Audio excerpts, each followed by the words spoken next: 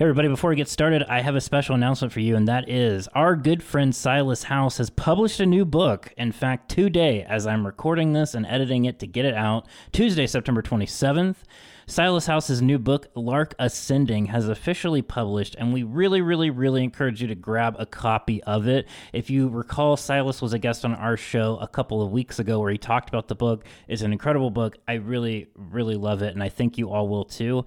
Make sure that you support a local bookstore if you can in order to get it. And I'll even put a link into our show notes to bookshop.org that kicks back some of the profits made from book purchases to local bookstores so that you can actually get that and support it even if you don't live close to a local bookstore that has it. So grab a copy of that and support Silas House. He's a great Appalachian novelist that you need to be reading if you haven't started already. Brett Favre facing questions about an alleged connection to a $70 million welfare fraud scheme in Mississippi. Some of that money used to build a new volleyball facility at his daughter's college. I once again had to put the dog out so she can stop passing gas so I can focus on recording. But we're ready to go. Are you ready? Great.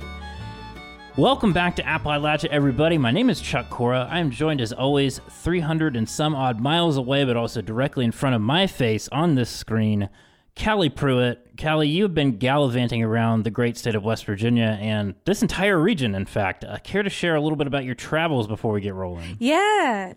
I've been having a great time. I was in Eastern Kentucky this week, and then I was also in Lewisburg, which is where I was for this weekend. Jealous. Yeah, first of all, great town, Lewisburg. Very cute Main Street, public music. There was just a piano that someone random was playing. I did ask permission to take the video that I posted on our story, though. So, always looking out. But yeah, it was a great little town. And that is where Healing Appalachia, the big concert with Margo Price, Tyler Childers, where all of that was this weekend. God, I wish I could have been there. Those are two names we'd love to have on our show. Yeah. We love Margo Price. We love Tyler Childers. And they're two incredible musicians. Singers, songwriters, yeah, they musicians, were whatever you want to call them. Yes, the every person, truly. They were awesome, both of them. I was actually not there for Tyler's night, but I know it was awesome because someone from A4A was there. But I was there on Friday night. I was actually all day, Appalachians for Appalachia, the nonprofit that I am the executive director of. We had a booth there, and we were talking to people about making our communities vibrant, and it was awesome. And Healing Appalachia, some may be wondering about the name of the actual festival, and the festival it benefited communities in Appalachia and organizations in Appalachia that are doing work on the opioid epidemic that has so impacted especially states like West Virginia. And so these amazing artists came out and planned this incredible event to help our holler friends who are dealing with addiction and recovery, and also to bring together music and community art. And it was really beautiful. The whole thing was awesome. I was so ecstatic to be there. And we talked to a bunch of very cool organizations that we are going to bring on this very show.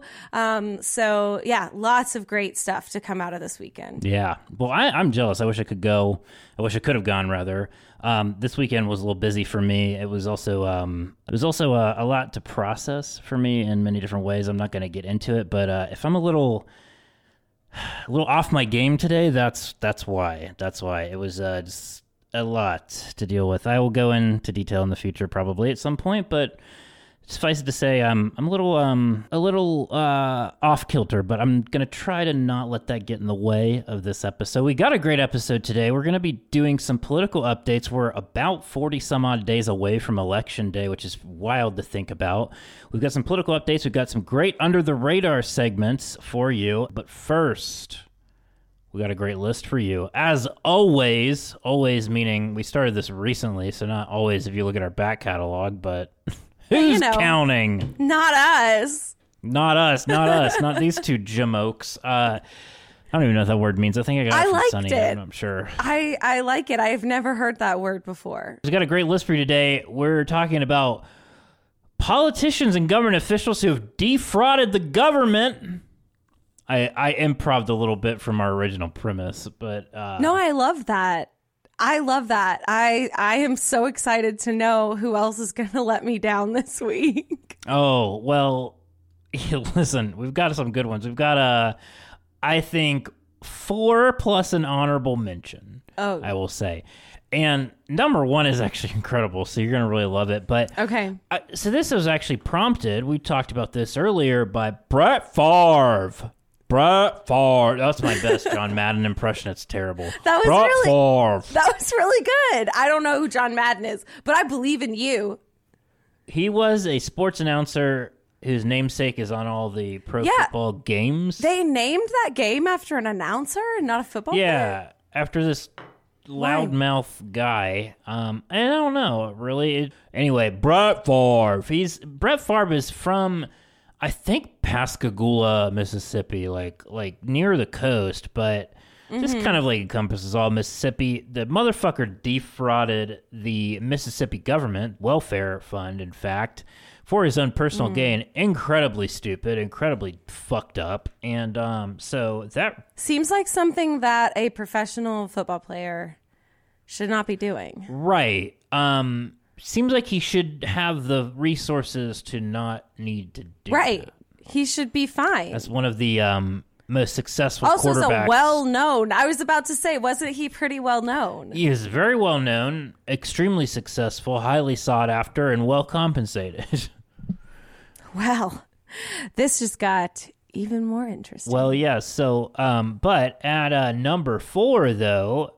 In relation to that is a guy named John Davis, number 4, Mississippi Department of Human Services Director, former, I should say.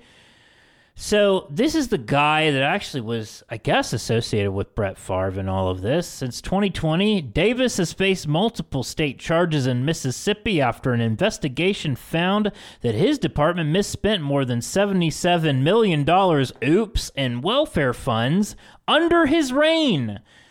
That included $1.1 million in temporary assistance for needy families funds that a nonprofit organization, the Mississippi Community Education Center, gave to retired NFL quarterback Brett Favre for speeches that he never gave. $77 million from... Yep. From a state like Mississippi's welfare system?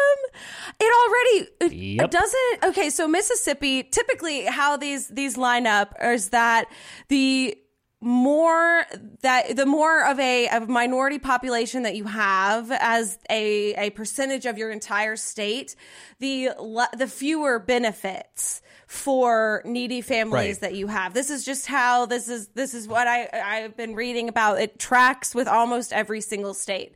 And then the fewer the non-white and BIPOC population is, the smaller the share, the more benefits that you have. So a state like Mississippi probably, I'm guessing, did not have 77 mil to share. Well, they certainly could have put that towards a better cause, like, I don't know, helping needy people. I mean, it's $77 million. Can you imagine how much people's lives would be changed by that, including the $1.1 million that went into old Brett Favre's pocket? Now, I believe he technically has repaid that, or at least has repaid some of it, but first of all, what a piece of shit. That's temporary assistance for needy families. Let me tell you something. Brett Favre, not part of a needy family. I'm just going to throw that out there. Yeah, no way. And, that is so disappointing. Didn't even give the speeches. Didn't even give them. I don't want to hear what he has to say. Yeah, fuck that guy. I mean, like, look, he's a gunslinger, everything, blah, blah, blah, but that doesn't excuse the behavior. That makes sense. That tracks. Yeah, no, I mean, fuck that guy. But next up, this one's a fun one, all right? Let me just tell you. We have covered kind of this scandal before. This is a juicy one for all of you folks in Tennessee. Former Representative Robin Smith from Hickson, Tennessee. That's right outside of Chattanooga, I think in Hamilton County. So Robin Smith, if you're from Tennessee, you followed Robin Smith for a long time. She used to be the chair of the Tennessee Republican Party. She's kind of a bit of a Looney Tune, finally won once. Managed to finagle herself into winning a seat in the state legislature in 2018. So, less than, I think, 4 years after she took office, resigned in disgrace because she was indicted for federal wire fraud. Callie, can you guess what it was for? Did she, if this was in 2022? Yeah, I mean, she was in... Did it have something to do with COVID? No, it didn't. She was indicted in 2022. I think this happened over the course of a couple of years, maybe. So this is wild, all right? And, like, if you're a longtime listener, maybe you recall that we talked about former Speaker of the House and current felon Glenn Cassida and his former Chief of Staff, Cade Cothran, Party Foul Cade, some of you will remember. So Robin Smith engaged in a fraudulent scheme with others to contract Phoenix Solutions, LLC, which we'll get into providing mail and consulting services for members of the Tennessee General Assembly, which is the state legislature. The court documents revealed that Smith and others falsely claimed that Phoenix Solutions was operated by an experienced political consultant named Matthew Phoenix, which anyone in the political world in Tennessee would tell you does not exist. And he didn't. Wow. Yes, Matthew Phoenix did not exist. Witnesses acknowledged that this included, among the payroll included people like former Speaker of the House Glenn Cassida and his former Chief of Staff Cade Cothran through their professions. Only named them in the court document acknowledging their testimony. Cothran personally ran the firm, which acted as an illicit campaign vendor and engineered the kickback scheme, which were given to Smith, Cassida, and other members of the Tennessee General Assembly. So basically what they were doing was taking state funds, funneling them into this fake consulting firm and giving themselves kickbacks. Well, it is a pretty savvy scheme for dummies. This sounds like the most obvious. If it's like the biggest open secret that this guy doesn't even exist. Also, Phoenix is not like the best name.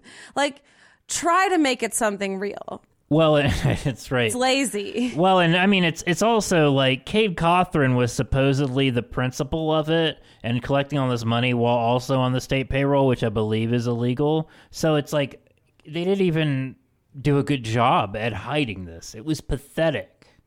Yeah. But the best part, Robin Smith campaigned on, cleaning up government corruption, all these career politicians, waste, fraud, and abuse, and here she is committing fucking wire fraud. Incredible. This reminds me of in O Brother Where Art Thou, where the candidate, his slogan is, "I'm going to sweep this state clean," and then it turns out that all of his supporters are the Ku Klux Klan, and he is actually a member of the Ku Klux Klan. Of course he is. And so that just reminds me of the same idea of you're gonna sweep the state clean, but of the Klansmen, no. Well, it's hard to clean the state of something that you are, I guess. I don't know. That's true. Don't know.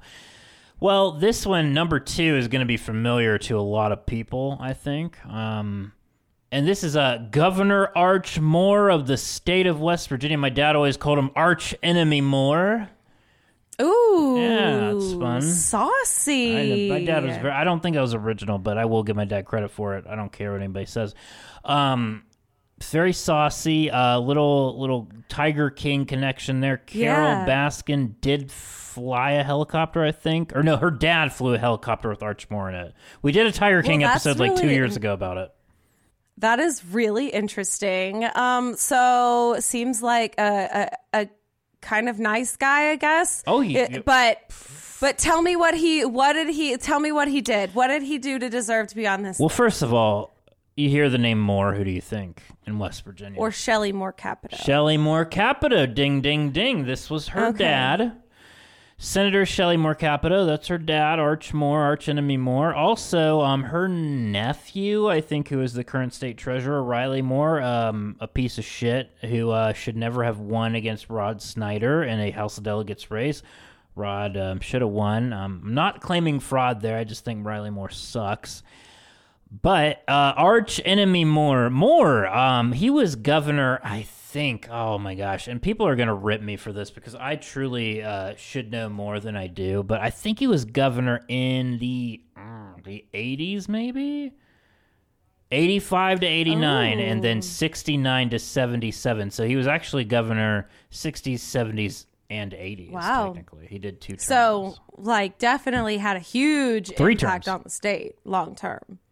Massive. He was the 28th, 30th governor. He did a little Jerry Brown type deal there, but re-return. he was right, exactly. He was a little bit of a naughty boy, if you can imagine. I guess you would have to be number 3 on this list.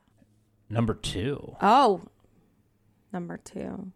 That's right. Number 2, Moore pleaded guilty to 5 felonies, including mail fraud, tax fraud, extortion, and obstruction of justice, and agreed to plead guilty after he was told that federal investigators had taped him conspiring with his former campaign manager, John Leeberry, to obstruct the investigation into his activities. Pled guilty to an indictment that he accepted illegal payments from lobbyists during 1984 and 1988 election campaigns, which he failed to report on his federal income tax returns. Furthermore, he also pled guilty to extorting more than $573,000 from Mabin Energy Corporation, a coal company based in the town of Beckley, and obstructed the investigation of that activity as well. I cannot imagine what $573,000 is in today's money.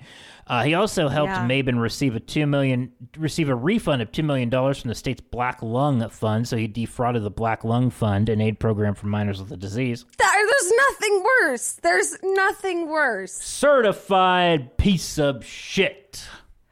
Arch. Wow. Arch enemy Moore. That's right. What an asshat. Where is he now? Is he I think dead? he's dead as hell in the ground. They probably didn't even give him a gravestone. I mean, they probably did because they're rich and he was a governor, but... I mean, he died and he was a veteran. He died in 2015. Oh, shit, okay. I mean, You can be a veteran and not a piece of good shit. dude. Yeah, absolutely. That's true. Yeah. That's true. Look at Tom Cotton. Really not cool. Like, why in the world, even if you were a crook, why would you be a black lung money crook? It is incredible how being drunk with power can obstruct your judgment, I think. That's my... Look, I don't know a lot about March Moore. I'll be honest. There's probably people listening to this that know way more than I do, but power does weird, fucked up shit to people. Especially weak people that don't know how to control it and use it. And this is a guy that was weak. That's all there is to say about it, and it's pathetic, and he stole from people that could really use it, kind of like Brett Favre. Got him. Call back. Love There it. you go. All right. Who is the number 1 shady piece of shit on this list? Okay, this is a great one. I'm so glad that I stumbled upon this in my research. Oh, boy. Number 1, Representative R. Tracy Seifert, don't know how to pronounce it, from Erie, Pennsylvania. Okay. All right. What'd he do? Well, it's a she, first of all. Shit.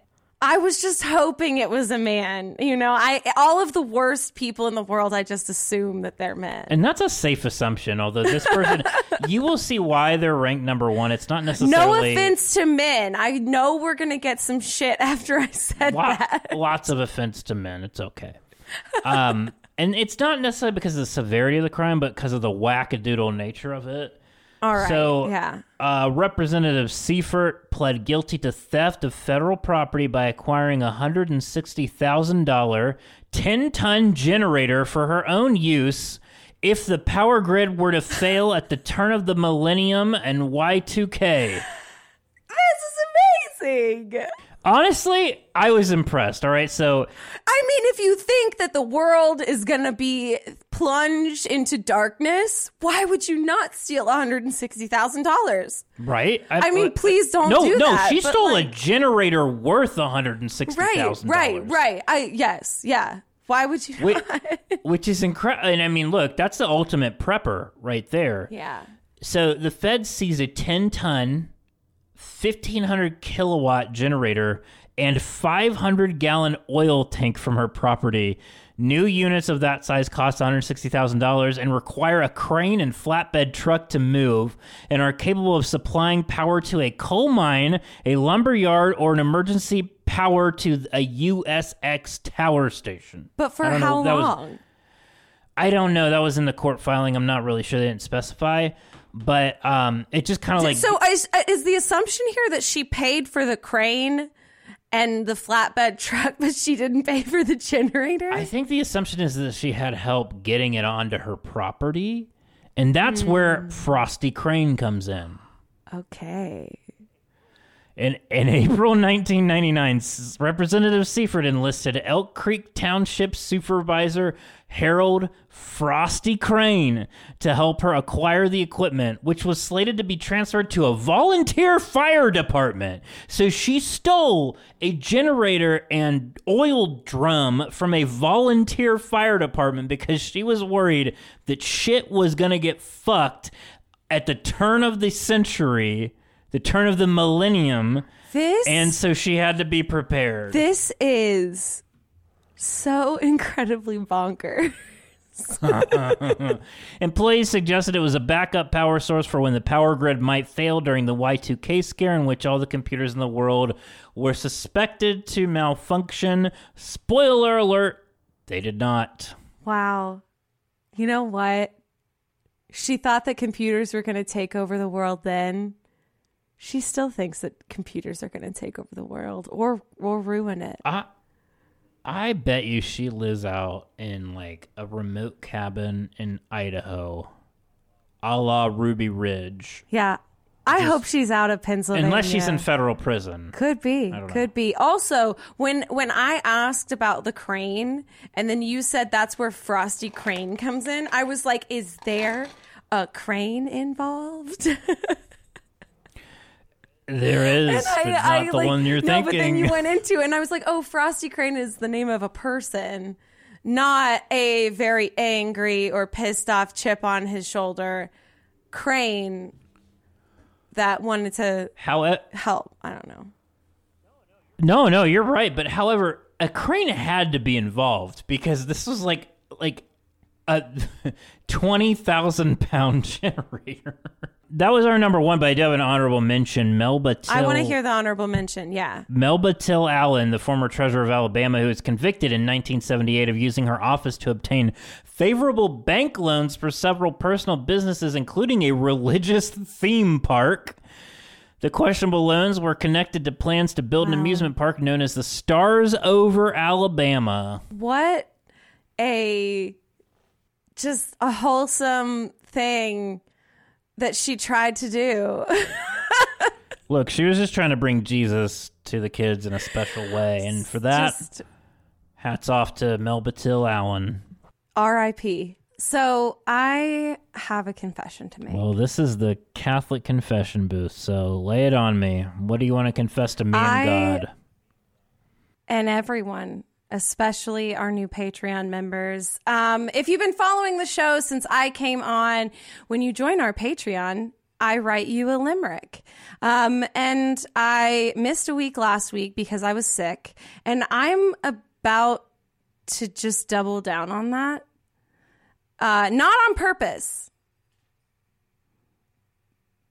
But I did have a really busy week after being sick. And I did not catch up to the limerick writing, but it is a Callie Pruitt guarantee that it will be done next week. Take that to the bank. That's okay. It's forgivable. It's forgivable. I forgive you. I forgive you, and I'm sure that our Patreon members will too. Patreon.com/appodlatcha. You can get a custom limerick, and they will happen. And you can support our show. We pitch this every week, and it's because this is how we finance our show. This is how we upgrade our equipment. This is how we sustain this beautiful operation that we have built. So please join. You can join for as little as $1 a month. Get access to exclusives, a bonus series on cryptids, as well as other things, including live events. There's a cat on my lap, so I'm getting a little distracted because she's making biscuits. But yeah, so that's our shtick. But before we get into the meat and potatoes of the show, we do have to give a shout out to our friends at Cornbread Hemp. Cornbread Hemp CBD. It's the best CBD in the world, I know, because I use it all the time. I actually have a personal testimonial. Callie, you know, because we talked about this offline, I had a pretty rough weekend. It was pretty stressful, jarring, difficult, and I was having trouble sleeping this weekend, and I'm not making this up. Thank the good Lord that thank the gummies. Thank the gummy Lord. That should be honestly, that should be the new slogan. There it is. Thank the good Lord. Thank the gummies. Thank the good Lord. Thank the gummies. Thank the gummy Lord that Jim Higdon and crew brought us Cornbread Hemp, because I got gummies delivered on Saturday. I'm not even kidding. They were right at my door, at my garage, as I pulled in. And I was like, oh, thank Christ they're here. And I took some, and I had the best sleep of my life. And I also had like a good tingly feeling right before I went to sleep, which was pretty dope. Cornbread Hemp, full spectrum flower only CBD, Delta 9, all organic, 2 milligrams of THC in those gummies. You're going to love them. Check them out. Callie, you love them too. I know you do. I love them. I really, really love them. I took them this weekend too. And I spread the love to my friends. I give these gummies to only people that I love very much, because they are so dear to my heart. I don't share these things because they're dope. And I don't like to share things that are amazing like that. I like to keep them all to myself. That's right. No, so I had a long weekend. We were traveling, and I was just not feeling very good. And I had that extra notch of pain. And when I have that extra notch of pain, I take the gummies, and it feels like I come a little bit closer to feeling like a normal person, which is a really big win for me. As you know, I suffer from chronic illness. I am disabled. And when I can have one of these gummies and I can feel just that much better, it is a huge difference maker for me. Hell yeah, we love that. So check it out, cornbreadhemp.com. You can use our promo code BANJO, BANJO, to get 25% off your order today at cornbreadhemp.com. Check them out. We love them. Support them, because when you support a Kentucky-based company like Cornbread Hemp, you support us as well. All right. So I have some political updates for you. We have been off the political track for a few weeks now, and I figured it was about time to get back on track. How do you feel about that? I feel great about it. I feel great about that idea. I feel kind of nervous about these races. They're tightening. Yeah. And just as a reminder, Twitter's not real life. Every Democrat running is an underdog. So that means Fetterman, John Fetterman, Tim Ryan, Sherry Beasley, all these people, they're underdogs in all these races, just to keep in mind. All right, I've said my piece. Yeah, no, I think that is probably the most important takeaway. As they say in the military, bottom line up front is the name of the game. So, all right, so let's start with the biggest races. And by that, I mean literally the Senate races that cover the most amount of space. Maybe we can start with Fetterman. Yeah, let's do it.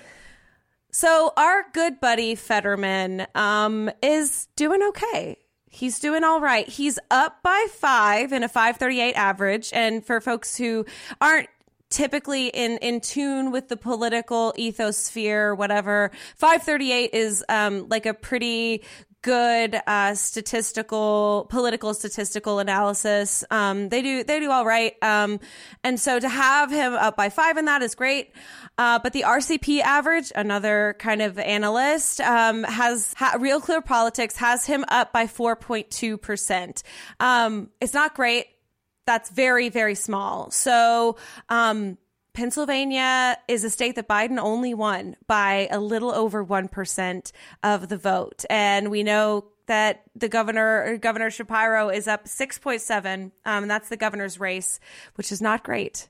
Those are all well within the margin of error for these big races, and you need to really be clear of 10 points to be able to call it quits in Pennsylvania. So all of these are kind of median, and we don't really know what's going to be happening with this race. Fetterman and Oz are kind of stuck in their pattern right now. I'm not really seeing anything new as far as tactics wise comes from either of them. Fetterman is kind of sticking to his shtick, which is working for him, and I really like it. I think that it's this internet troll shtick, and then while going into all the red counties, he's been very deliberate about that. He's going where other Democrats don't go, and I really like that about him. Yeah, I don't think that's a change in strategy. I think he's kind of been trying to.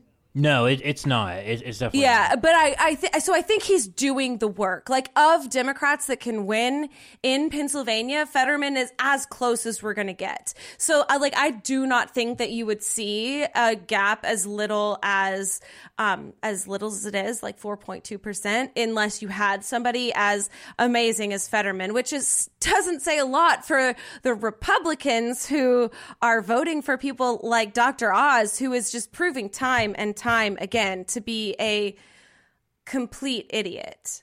Just snake oil salesman. Yeah, it's just we were talking about it earlier. He called Fetterman out for living in a house that Fetterman bought from family members for $1, whereas it turns out he's currently living in a house that his family members bought for $1. So just Oopsies. Keeps putting foot after foot in his mouth, and now he has 2 feet in his mouth, so he just looks totally dumb. And it's worth saying, for all these races, this is a year where, this is a time where Republicans typically will have the upper hand, just because it's 2 years after an election where Democrats won, and so historically the party out of power does really, really well. There's record high inflation right now, which is also going against people like John Fetterman, who happen to have a D next to his name on the ballot, that type of thing. So the environment is not ideal for any of these candidates, but Fetterman is clearly a much higher quality candidate than Dr. Oz, and that's what's helping him. Same with Josh Shapiro against Doug Mastriano. Oh my God. Mastriano, I almost said Matterhorn. Doug Mastriano, the governor's candidates. But again, and these are winnable races. I don't want to say that, but we have to approach this as the Democrats in this case are not favored to win at this point. Yeah, and I think that we need to keep in mind how bad polling has been in particularly the last 2 cycles.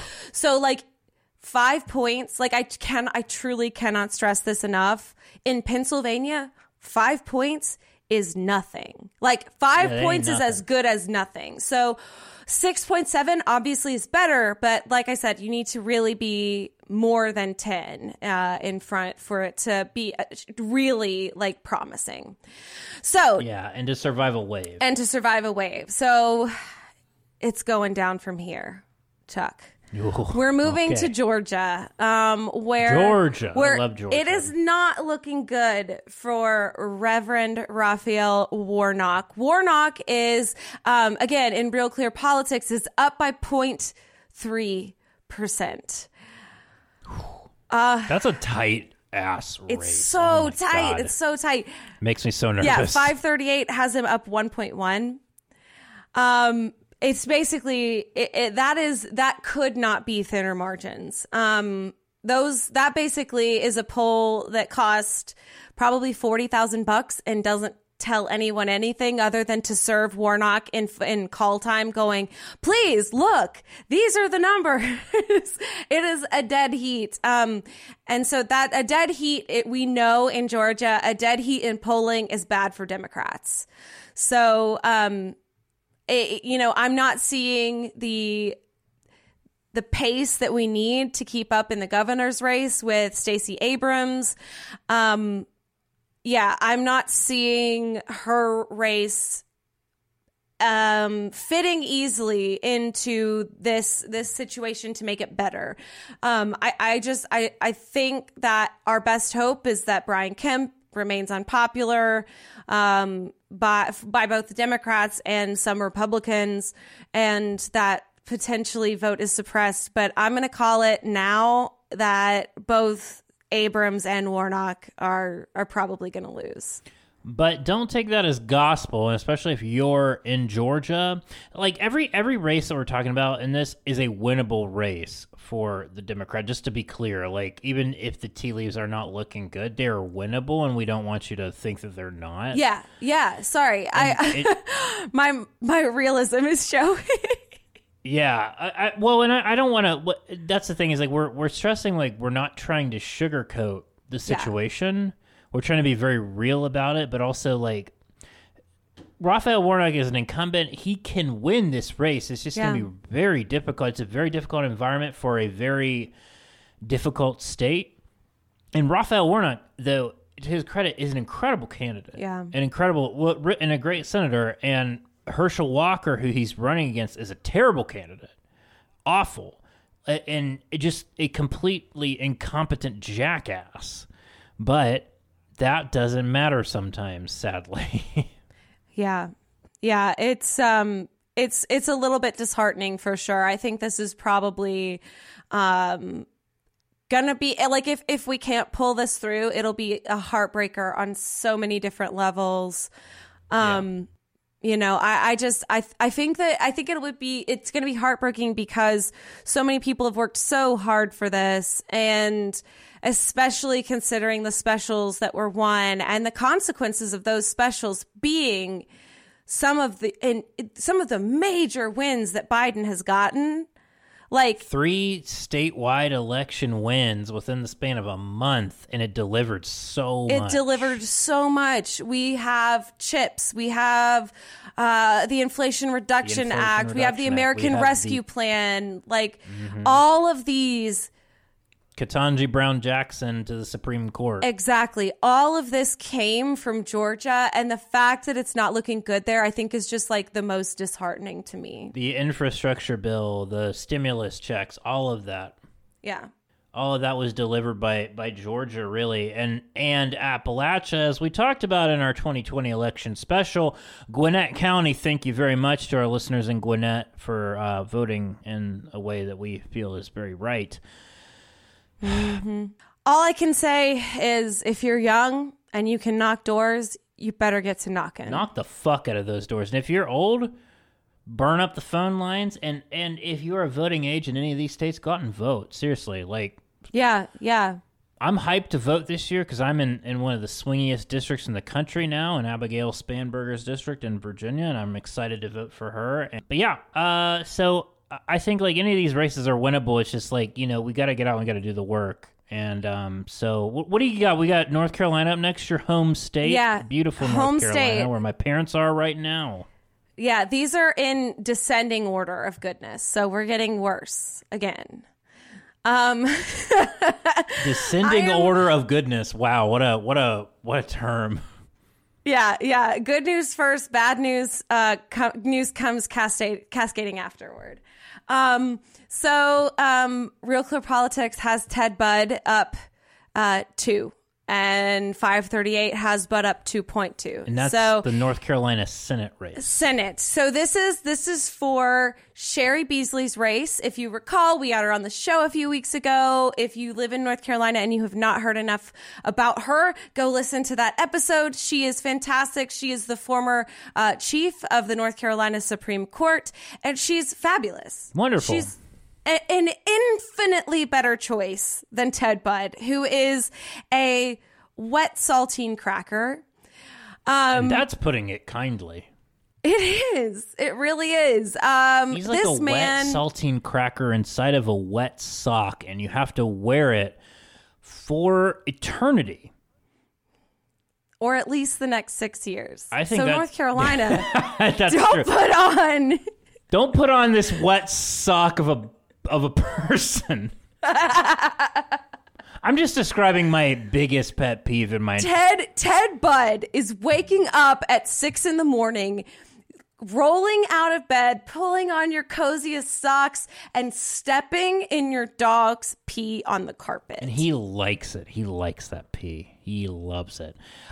This is personal because I was hiking the Appalachian Trail close to Asheville, the Art Loeb Trail, as we've talked about, and I had wet socks for an entire day because I didn't bring enough socks because I was, contrary to being a Boy Scout, I was not prepared. Ooh, and I don't was want to admit that in public. I'm vulnerable here right now. I'm vulnerable. And so that is what it's like with Ted Budd. I know the feeling. You don't want it. You don't want it. You don't want that wet sock of a person. Right. Instead, what you could have is an incredible, cozy slipper. Potentially, they might even be bunny slippers. You don't know. You don't know. I mean, who knows? They're just so comfortable. You're not even looking at your feet. You are moving forward with your life because that's what you're supposed. Yeah. And Sherry Beasley is the cozy slipper to Ted Budd's wet sock. And that is the clip. That was an incredible analogy. I'm so proud of you for that. Very proud of you for that. All right. Do you want to get to the worst news in the Senate? No, but yeah, I guess. I mean, I think that for our crowd, it's likely pretty predictable who we're going to think is the worst. Yeah. Yeah. Oh, yeah. This is just Appalachia. Lay it on me, but just come at it kind of easy. I've had a rough week, so just like kind of gently place it on me. JD Vance is up. John, damn it, he's Vance. up 2.2%. This is a race where the Republicans should be up 12.2%, just to be clear. Yes. And that has nothing to do with the Democrat running. It's just that it's Ohio. So yes. Fuck JD Vance. JD Vance is a fucking horrible candidate, and he's still favored to win, which is like, JD Vance is incredible for being that bad. Now, here's the other thing, though, and I will sugarcoat this a little bit before you get into the bad stuff. It's going to get worse. Tim Ryan is running the best campaign that a Democrat could run. He's running the best campaign that a Democrat could possibly run in Ohio. Yes. And there's like, if Tim Ryan loses, it's not because he didn't do enough, and it's not because he fucked up. It's just because of the environment. Yes. I'm so glad that you said it. Tim Ryan is running a hell of a campaign. That man is running one of the best campaigns I've ever Incredible. seen. Every move is the right move. Every single one. He's brilliant. His team is brilliant. Honestly, bravo. His team is incredible. Truly. And shout out to Izzy Levy, I believe is how her last name is pronounced. She is an incredible comms person who is just laying waste to the competition, and I appreciate her a lot. Truly. It is unbelievable, remarkable how well he is doing. Like, every single note has been perfect. It's perfectly tailored for Ohio, I will say. Yeah, and he's putting Ohio first over himself, and I just huge mad props to him. But okay, so Trump won Ohio by 8.2%. Big margin. But he was only polling at about up 1%. Was he really? So JD, like for 2020? Yeah. So Trump was polling +1, won by 8.2. That should tell you that polls are, I don't know. Right. Polls are, they can definitely be shaken. I mean, that's why I'm coming as the messenger, and I don't want anybody to shoot the messenger, but I'm telling you, now is the time to organize and to get into your communities. Like, this is crunch time. We're not making jokes about the future and how funny it would be that if like all of these people win. Like, this is not funny. Like, this is something that what if JD Vance won and banned porn and banned abortion? Yay, it's hilarious, guys. LOL, let's go get a cocktail. They'll probably ban that too. Yeah, so we are just consider this the bat signal. Yeah. Appalachia family. We are putting bat signal. Oh, that's pretty good. Appalachia signal. I think it is brilliant, Chuck. Trademarked. Yes. So, those are the big Senate. Thank you for the validation. I really like it. I'm pro. All right. So, do you want to go to a couple of House seats? Do I? You tell me. Do I want to go to them? I don't know. I'm not really sure. This hasn't been great so far, so I guess maybe. Sure, let's do it. Fuck it. Yeah, so let's go to the Pennsylvania 17th. This is just west of Pittsburgh.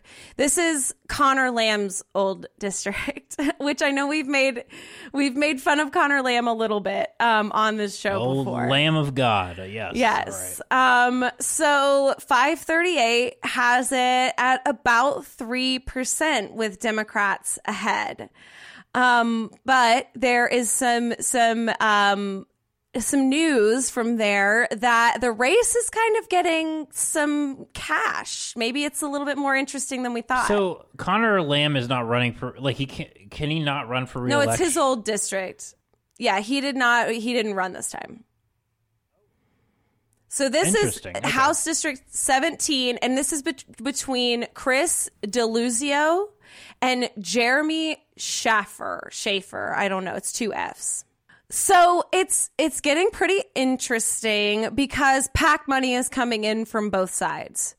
So it seems like it's like it was a boring race that's now getting interesting. The House Majority PAC is spending almost $2.5 million in ads for the next month. And so it's definitely highlighting some of the classic Democratic, like the stereotypical things you find in those ads. So like it attacks the opponent. So the guy, the Democrat is Deluzio. So it attacks Schaefer, or Schaffer, whichever one, as like a millionaire. So positioning him as like like not the everyman, positioning him as kind of like the outsider, but not in a good way.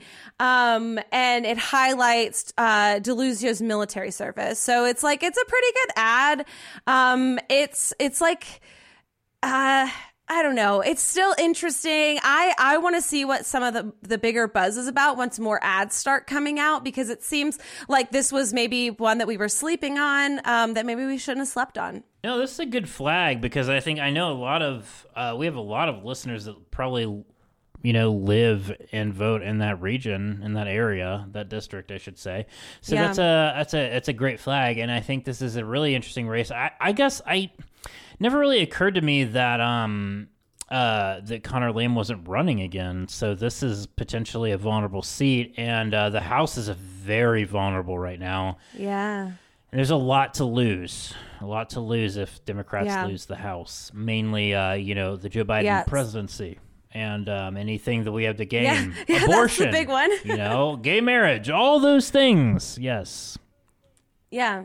So I spelled out some pretty bleak news in this update.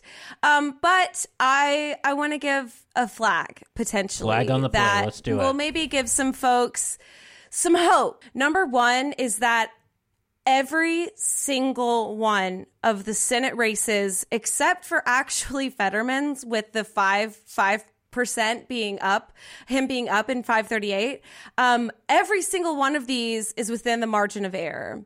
So what that means is that we can take these numbers as a bellwether of how things are looking right now. But things changed the most in the last 2 weeks leading up to a race, and the statistical significance of polling being right or wrong cannot be undersold. We have in the last 10 years, polling has missed it so many times. It has missed it over and over and over again.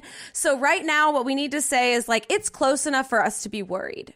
That's all we need to take from this. It's close enough for us to be worried, but it is not insurmountable.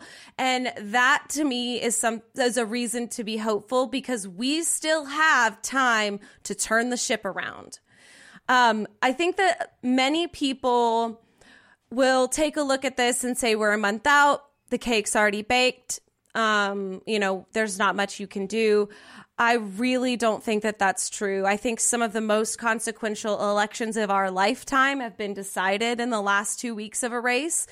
Sometimes they have been decided after the election is already over, in the case of the 2000 election. And so there's a lot of reason to stay positive and to continue working. And if you have not been working, to start working.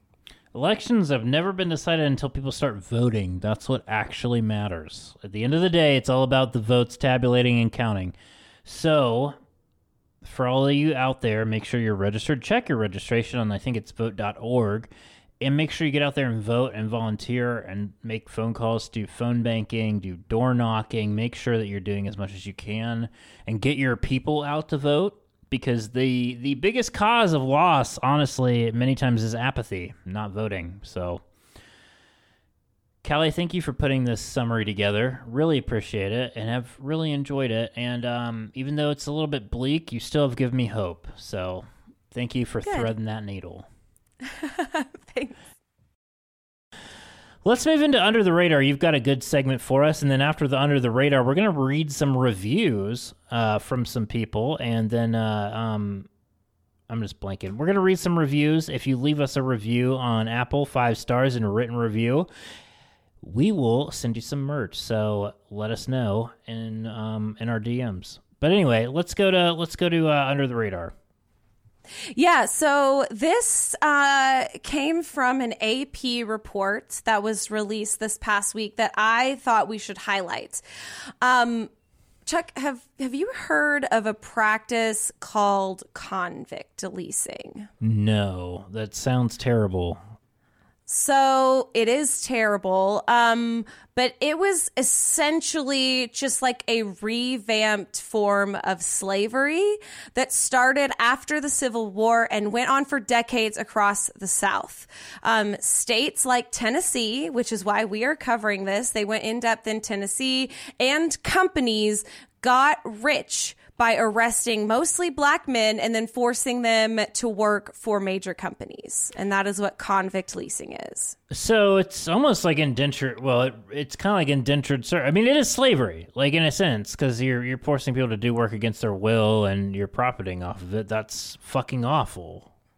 Yeah, but it also was like part of this. What they go into is that it's part of this the Jim Crow rules of the South, those laws that you could arrest a black man for anything. Right. And so a lot of these people were wrongfully arrested, wrongfully convicted, and then, just like before the Civil War, were forced into doing hard labor for something out of their control. So it's just a rebranded slavery, as I like to call it.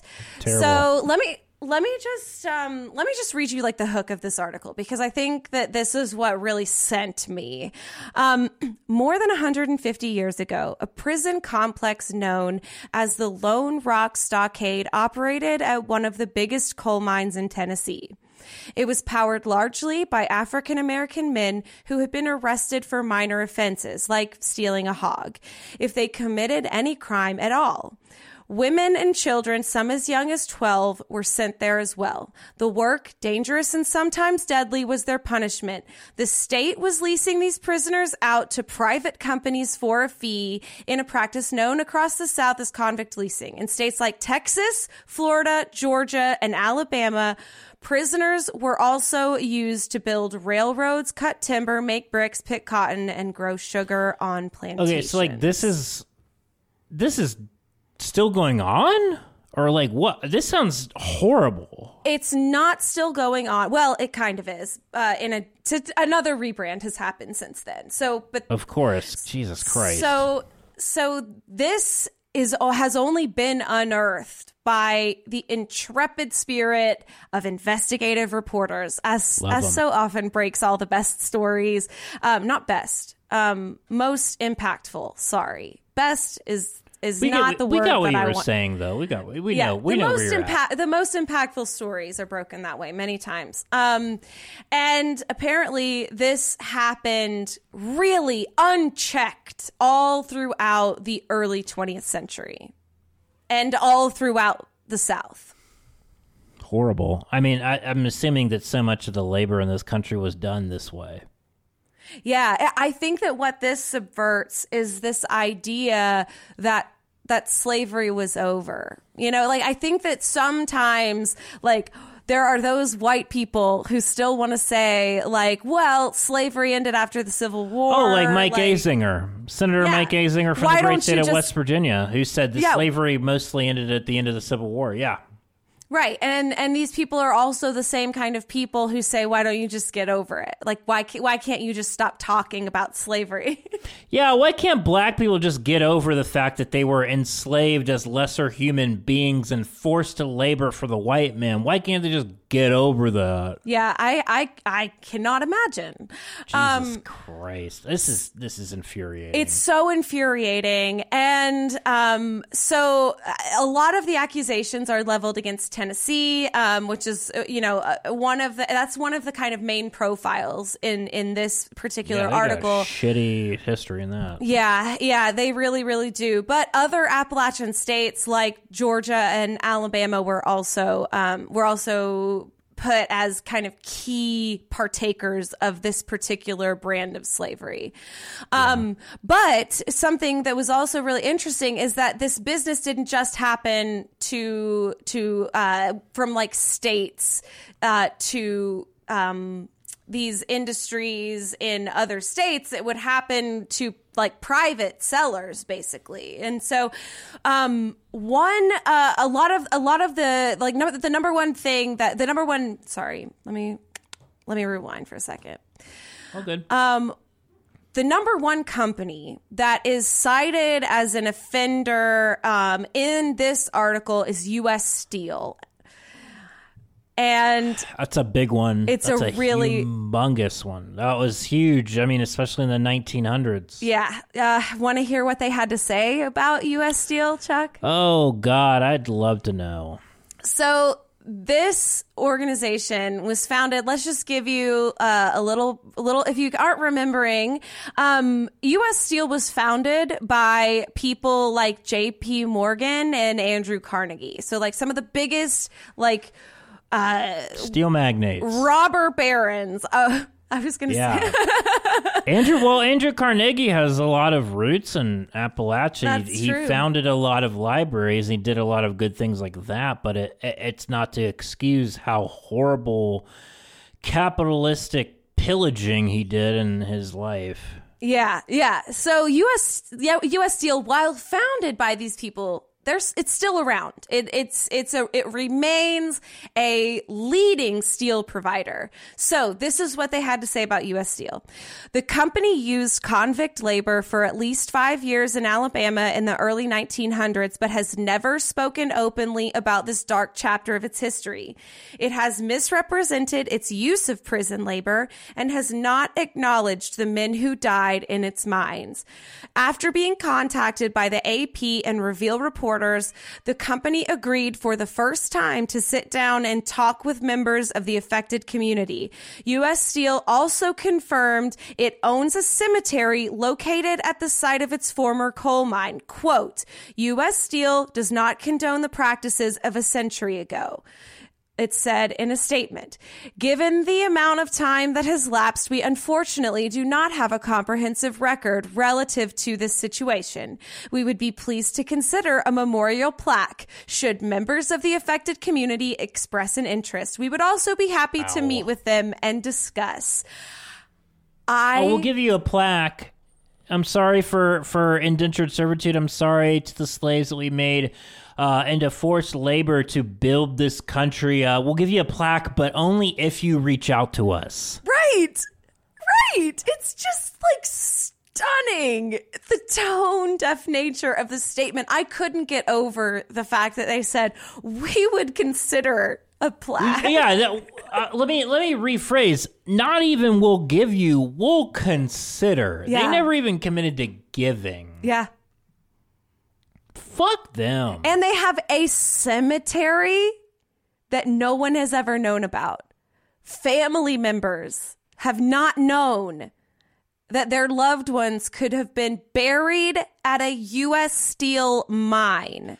This is terrible. This is really disgusting. And you know that they know more than what they're leading on to.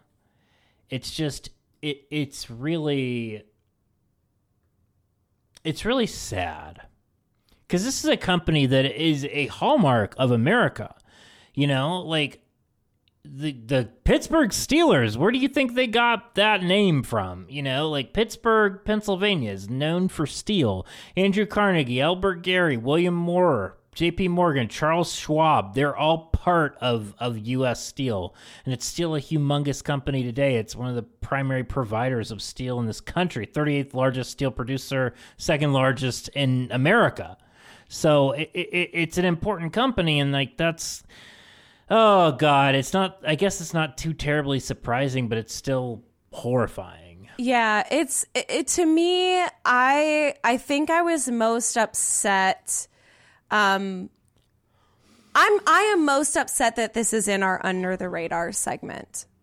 Like, yeah. I am upset that this is flying under the radar. Not saying that I'm upset that we're putting it in this segment. I am really, really glad we're putting it in this segment so that more people can know about this. But, like, why wasn't this being shared more? Why did I not see this in my Appalachia feed more? So I would just like to say, like, please give this article a read. We have lots of things to reckon with in this region. There is a lot of healing work that has to be done, and recognition of the bad shit that has happened in our past is step one toward making a better future. And that's why I think it is so important that we not only read this article and are adequately disgusted by it, but we should also like be ensuring that shit like this never ever happens again.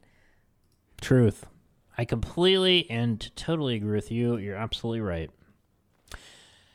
And with that, let's move to our reviews before we end this show. Is that cool with you? That sounds great. Let's do. We got. Sorry, I'm cooling down. Cool it's on down. My soapbox. Cool down with some positive energy here. We're gonna go to our reviews. Let's we'll do back and forth. You want to do that? Sure. Well, let me start with Evan Stern NYC. And first of all, before we do this, you can leave a review for us on Apple Podcasts. Leave a 5-star review with a written review and let us know when we read it. Give us a DM, and then we will send you some merch in the mail. And all these people are going to get merch. Just make sure that you reach out to us. And if I haven't sent it to you, please DM us again, because I lost track of who I had sent it to and who not. So let me know. First one, Evan Stern NYC. I know I've already sent this out today, but Evan Stern, we love Evan Stern. Refreshing. The love that Chuck and Callie have towards their region totally shines through. Voices like theirs are not only refreshing, but important and needed, as they are honest, but never condescending. Definitely worth a listen. Thank you so much, Evan. We really appreciate it. Thank you, Evan. And check out his podcast, Vanishing Postcards. It's one of my new favorites. When I discovered it, when he reached out to us, I fell in love with it, and I think you all will absolutely love it too. Yeah, I think so. Vanishing Postcards. Check it out. Next, we have a review from Mary G. Jade. Chuck and Callie are awesome. I look forward to listening to Appalachia on my drive to work every week. This week was extra cool with the interview with Whitney, the Appalachian forager, but every week is great. Thank you, Mary. Awesome. I agree. Whitney is thebomb.com. She was awesome on that episode. And if you haven't listened to the Appalachian Forager episode, please do. Yeah, she's thebomb.com, thebomb.gov, thebomb.co.uk even, you know. Thank you. That means a lot, honestly. Crozet O'Day. I love that. Appointment listening. I've been listening to this show for months now, and I never miss an episode. As someone from rural Virginia who loves my community so deeply, it's so refreshing to see folks from my neck of the woods who actually represent the progressive values that I and many like me believe in. I haven't missed an episode since March, and to see Appalachia represented in a glowing light for once genuinely feels incredible. Also, I can't stand JD Vance's name. I can't see JD Vance's name without thinking, John damn it, Vance. Now, thank you. 11 out of 10. We appreciate that, Crochet O'Day. That was thank great. You. And I put yours in the mail today, too. Oh, awesome. I also can't stand JD Vance's name. Just kidding. That was a joke. JD stands for just a dipshit. Chicky Cosplay, an Appalachian A+. I already like this. As an Appalachian expat, I love this podcast so much. It makes me feel connected to my home region and well-informed on important issues while also keeping things light and funny. Thank you. I am very funny. I especially love Callie. Oh, shit. Yay. And not just because she went to App State. Chicky Cosplay. I love you too. I do cosplay if that helps. I've done cosplay several times. So solidarity and thank you very much. That's some high praise. And I got that one in the mail today too. So you should be getting yours pretty soon. Sapphic King? Do you need to correct me on this one? I don't know. Sapphic. Wow. No, I okay, think this is some Sapphic King. Amazing.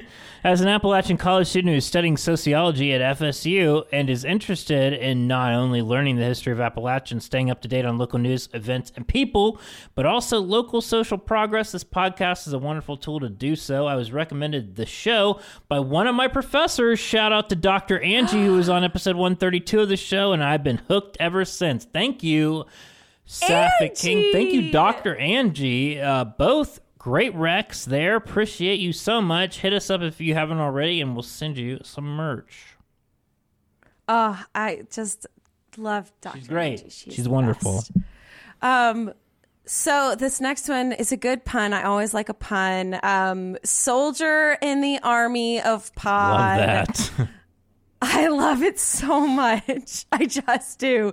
Amazing podcast. I didn't know I needed this podcast until I heard it. It does so much to dispel negative stereotypes about Appalachia while also celebrating the positive aspects. The hosts are knowledgeable and have a great rapport.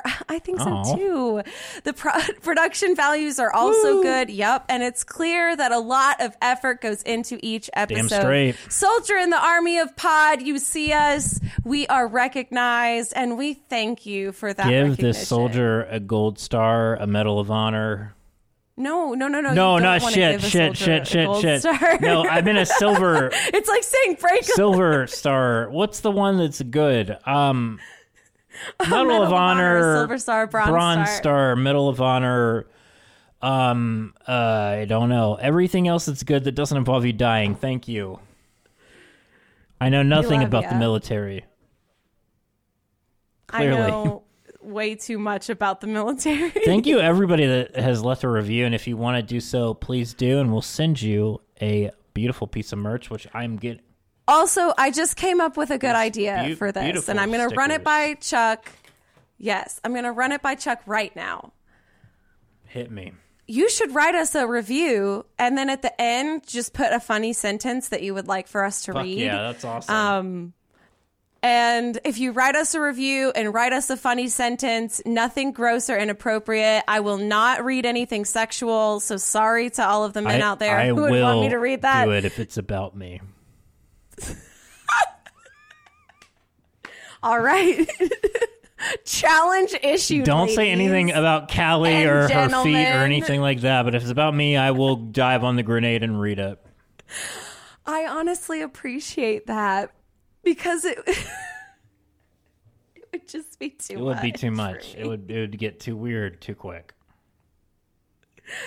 But I will read other funny things. All right. I think that's it. That is it. What a beautiful episode. Thank you all so much for listening. We'll be back next week with more Appalachia. Appreciate you. Love you. Good night.